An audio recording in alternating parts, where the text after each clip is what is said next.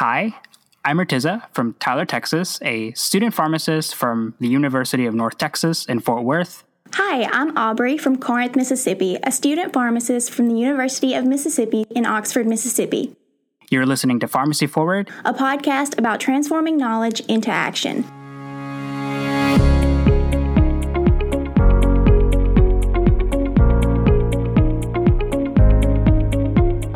In this episode, we talk to Dr. Todd Sorensen, professor in the Department of Pharmaceutical Care and Health Systems at the University of Minnesota College of Pharmacy, and executive director, the Alliance for Integrated Medication Management in Minneapolis, Minnesota.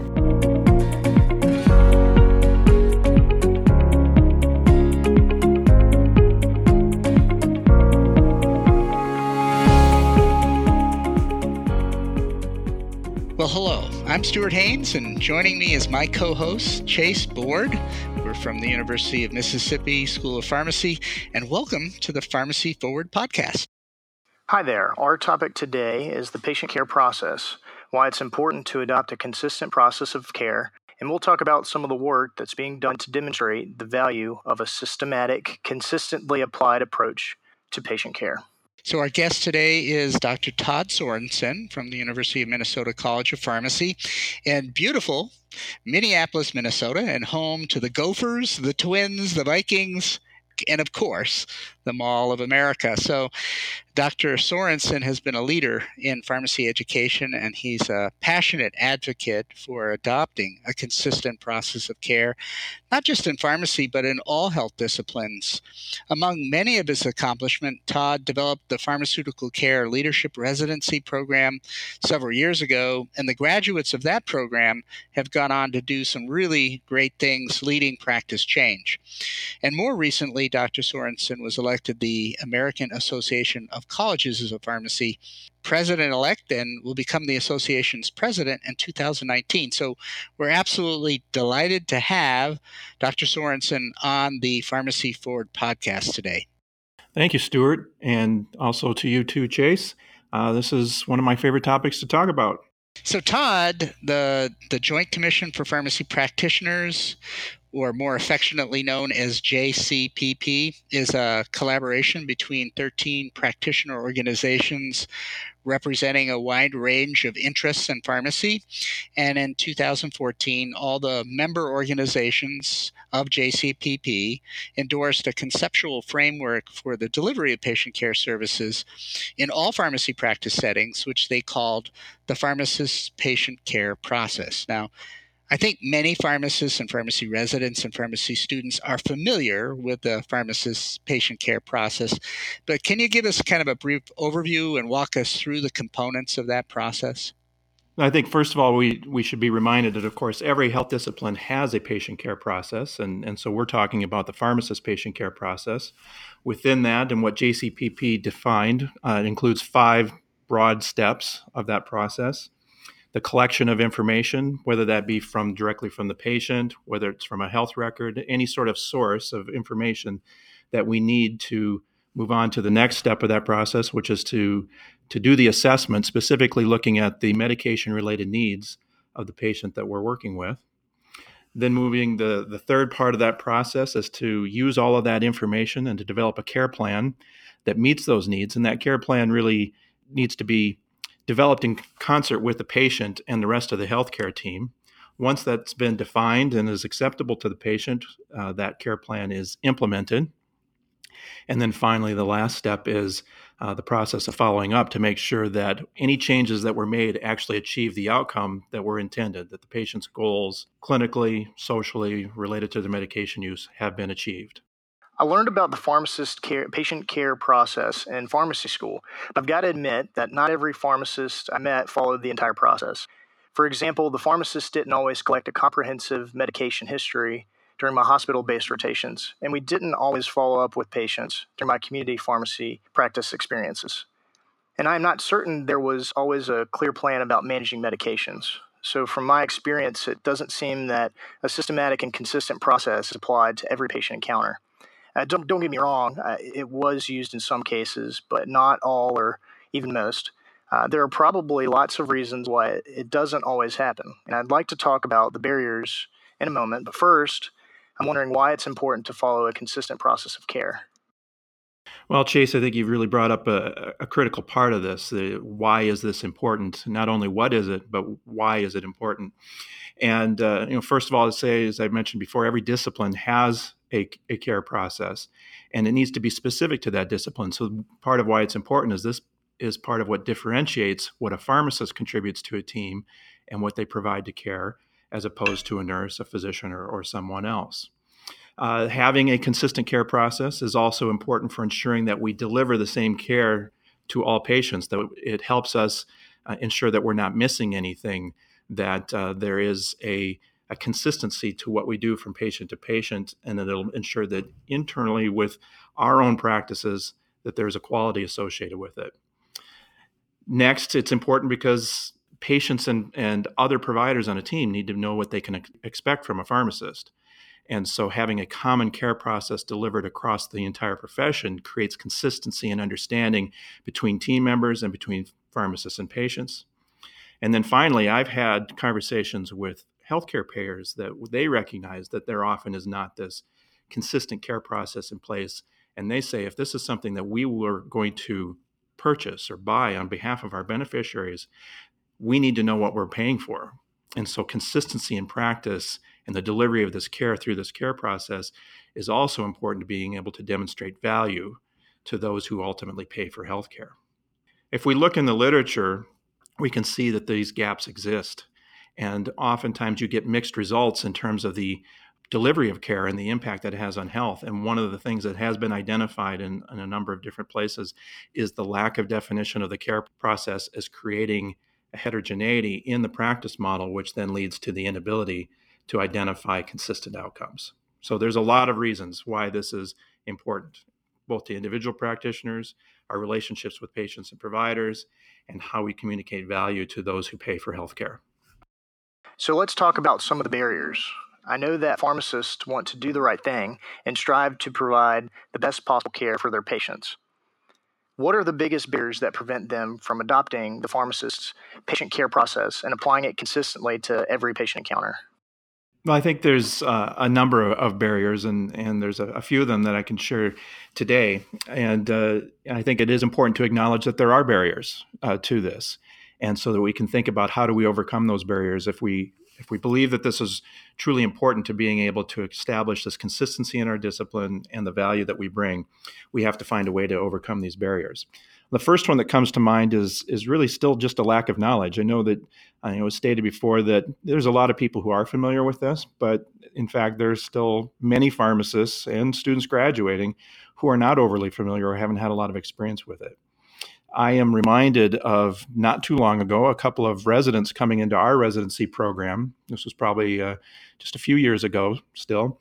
And one of the first things that we do in our residency program is ensure that there is an understanding of the care process and the practice model. And so we provide some readings and so forth. And both of these individuals came from other schools of pharmacy to the University of Minnesota. And they expressed to me this significant aha moment of learning about this process, saying that neither one of them had learned it in school in a way that seemed applicable or related to practice. It was like a part of their role had opened up to them because they understood this better. So I think we still have a lack of knowledge, both within practitioners who have been practicing for a while and maybe didn't learn it in school, but also those who are graduating. I think another barrier is what the current expectations are for pharmacists, either placed on them by employers or by those who pay for healthcare. This type of care delivery is not necessarily part of those expectations. Workflow may not be conducive to doing this type of full scope of evaluation and creating the systems to follow up and ensure that medications are achieving the outcomes that they're intended to achieve. And then I think the other thing is that patients don't necessarily expect this. And so there's a self-accountability that we have to establish and not necessarily deliver only when a patient is expecting it. They may not have encountered this type of engagement with a pharmacist in this care process delivered in this way before. So we need to address the knowledge of our practitioners. We have to figure out how to integrate this into our practice models so that this care process works in our workflow. And finally, we need to bring it forward to patients in a way that they become familiar with it and begin to expect it. So, Todd, I know you and others have been doing some scholarly work related to the patient care process. Can you tell us a little bit about that work and what your findings have been so far? I think the first thing that we've learned in this work, we have been really focusing on how you implement this care process, not just the outcomes when it's delivered a certain way, but how do we bring this into practice in an effective manner? And in doing so, we've been working with implementation scientists where their focus and their training is in how we create consistent application of innovations in practice. And one of the first things that they told us when they reviewed the pharmacist patient care process material from JCPP that was referenced earlier is that this was a great start, but it wasn't yet detailed enough in order to create that level of consistency. So we've spent over a year taking the JCPP work and expanding on it. And when this work is presented, people aren't going to see any disconnect with what JCPP's developed. They're going to see an extension of that work and creating the detail in each of those 5 steps so that we can establish a level of consistency that can be measured. And in the implementation science world, that's called fidelity, that there will be a level of fidelity that can be determined among practitioners. To help do that, the next step that we've been involved in is creating a self-assessment tool so that practitioners can actually go through a thought process of what do they do in practice daily and determine does it align with this definition of the patient care process and do a self-inventory of their work compared to that. And that can ultimately help lead to a fidelity assessment. And then the last thing I would mention that what we've learned from this is that we were working with sites that already had quite a bit of experience applying this patient care process to their practices. But even within this group of mature practitioners, we did see some inconsistencies in the delivery of the patient care process. And they fall into 2 areas most commonly. The first one is in the assessment process, that second step. There is this process that a pharmacist goes through of identifying and naming. It's essentially our diagnostic process, naming the medication therapy problems that exist with a patient that then leads to the care plan development to address those. In doing that, there is this process of ensuring that a patient, all their medication needs and medications are indicated and they don't have any unmet indications, that the medications that are prescribed are effective, that they're going to be safe, and that they're going to be convenient and used. And that's a systematic process in that order because one of the things we commonly see is focus on adherence. But if a medication isn't the right one for the patient to take in the first place, if it's not going to be effective, it doesn't really matter if they are adherent to it or not. So that's the end of the thought process, the assessment process, rather than the beginning. And so we need to be consistent in that. And one of the lessons that we learned from the study is that not all the practitioners, despite years of experience, were applying the same assessment model.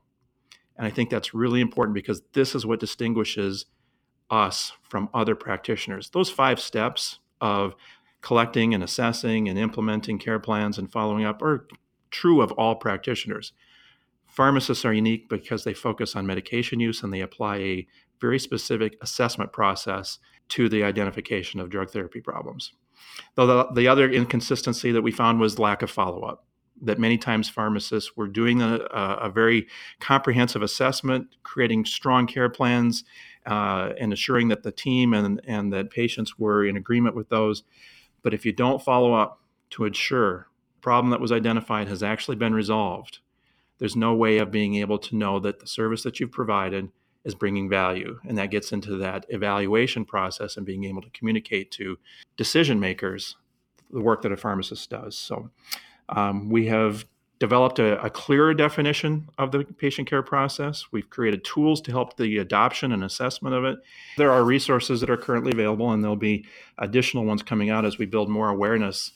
One of them that I would like to highlight, and in part because it was a partnership with Dr. Haynes and another author, but we do have a chapter now that's available in the most recent online version of pharmacotherapy that has taken that JCPP process and brought in some of those lessons from that study that we just discussed and builds out some of that definitional work in more detail. So I think that's a great resource. It's something that we hope that is going to be used in schools of pharmacy, but it's also available to practitioners at this point too. And then another resource that I'm excited about it, and I think it's going to be a great resource for individuals, is that we, as a part of that study we discussed, we're creating a practice development portal, essentially a platform on which pharmacists will be able to access tools and resources associated with the implementation of comprehensive medication management and the application of this patient care process. There is common language that we've developed around this patient care process, which is that further extension of the JCPP work that will be on this portal. The self-assessment tool that we talked about is going to be available there, as well as other resources. One of them is the development of a documentation tool for those that don't have a system already in place to support their application of this process, to be able to document for each patient encounter the medication therapy problems that they had identified and be able to track them and identify when they've been resolved. That's another resource that will be available from a teaching standpoint, as well as really an application into practice to support the delivery of care. So we're excited about that, and I think that people can look forward to seeing that being available this fall. Todd, I want to thank you for being on Pharmacy Forward podcast and for discussing the pharmacist patient care process and its universal adoption will improve the quality of patient care and increase the value of pharmacists in the delivery of healthcare day. Yeah, thank you. Thank you very much, Todd. And I'm sure people will find great value in the discussion today. And we look forward to seeing the portal as it comes online soon. Well, thanks for having me. I've enjoyed it, and any opportunity to discuss this, because I think it's really critical to our success as a profession. So I appreciate being able to do this through Pharmacy Forward. Thanks for listening to Pharmacy Forward, a podcast about transforming knowledge into action. If you like this podcast, please subscribe using your favorite podcast app. And tell all of your pharmacy friends and colleagues. Be sure to rate us and send us your feedback. We'd love to hear from you. If you have a story you'd like to share about someone who's transforming knowledge into action, send us an email. Pharmacy Forward is produced by the Division of Pharmacy Professional Development at the University of Mississippi School of Pharmacy. For more information about our professional development programs, visit pharmacycpd.org. That's pharmacycpd.org. This episode was conceived and developed by Megan Brown, Laurie Fleming, Josh Fleming, and Stuart Haynes.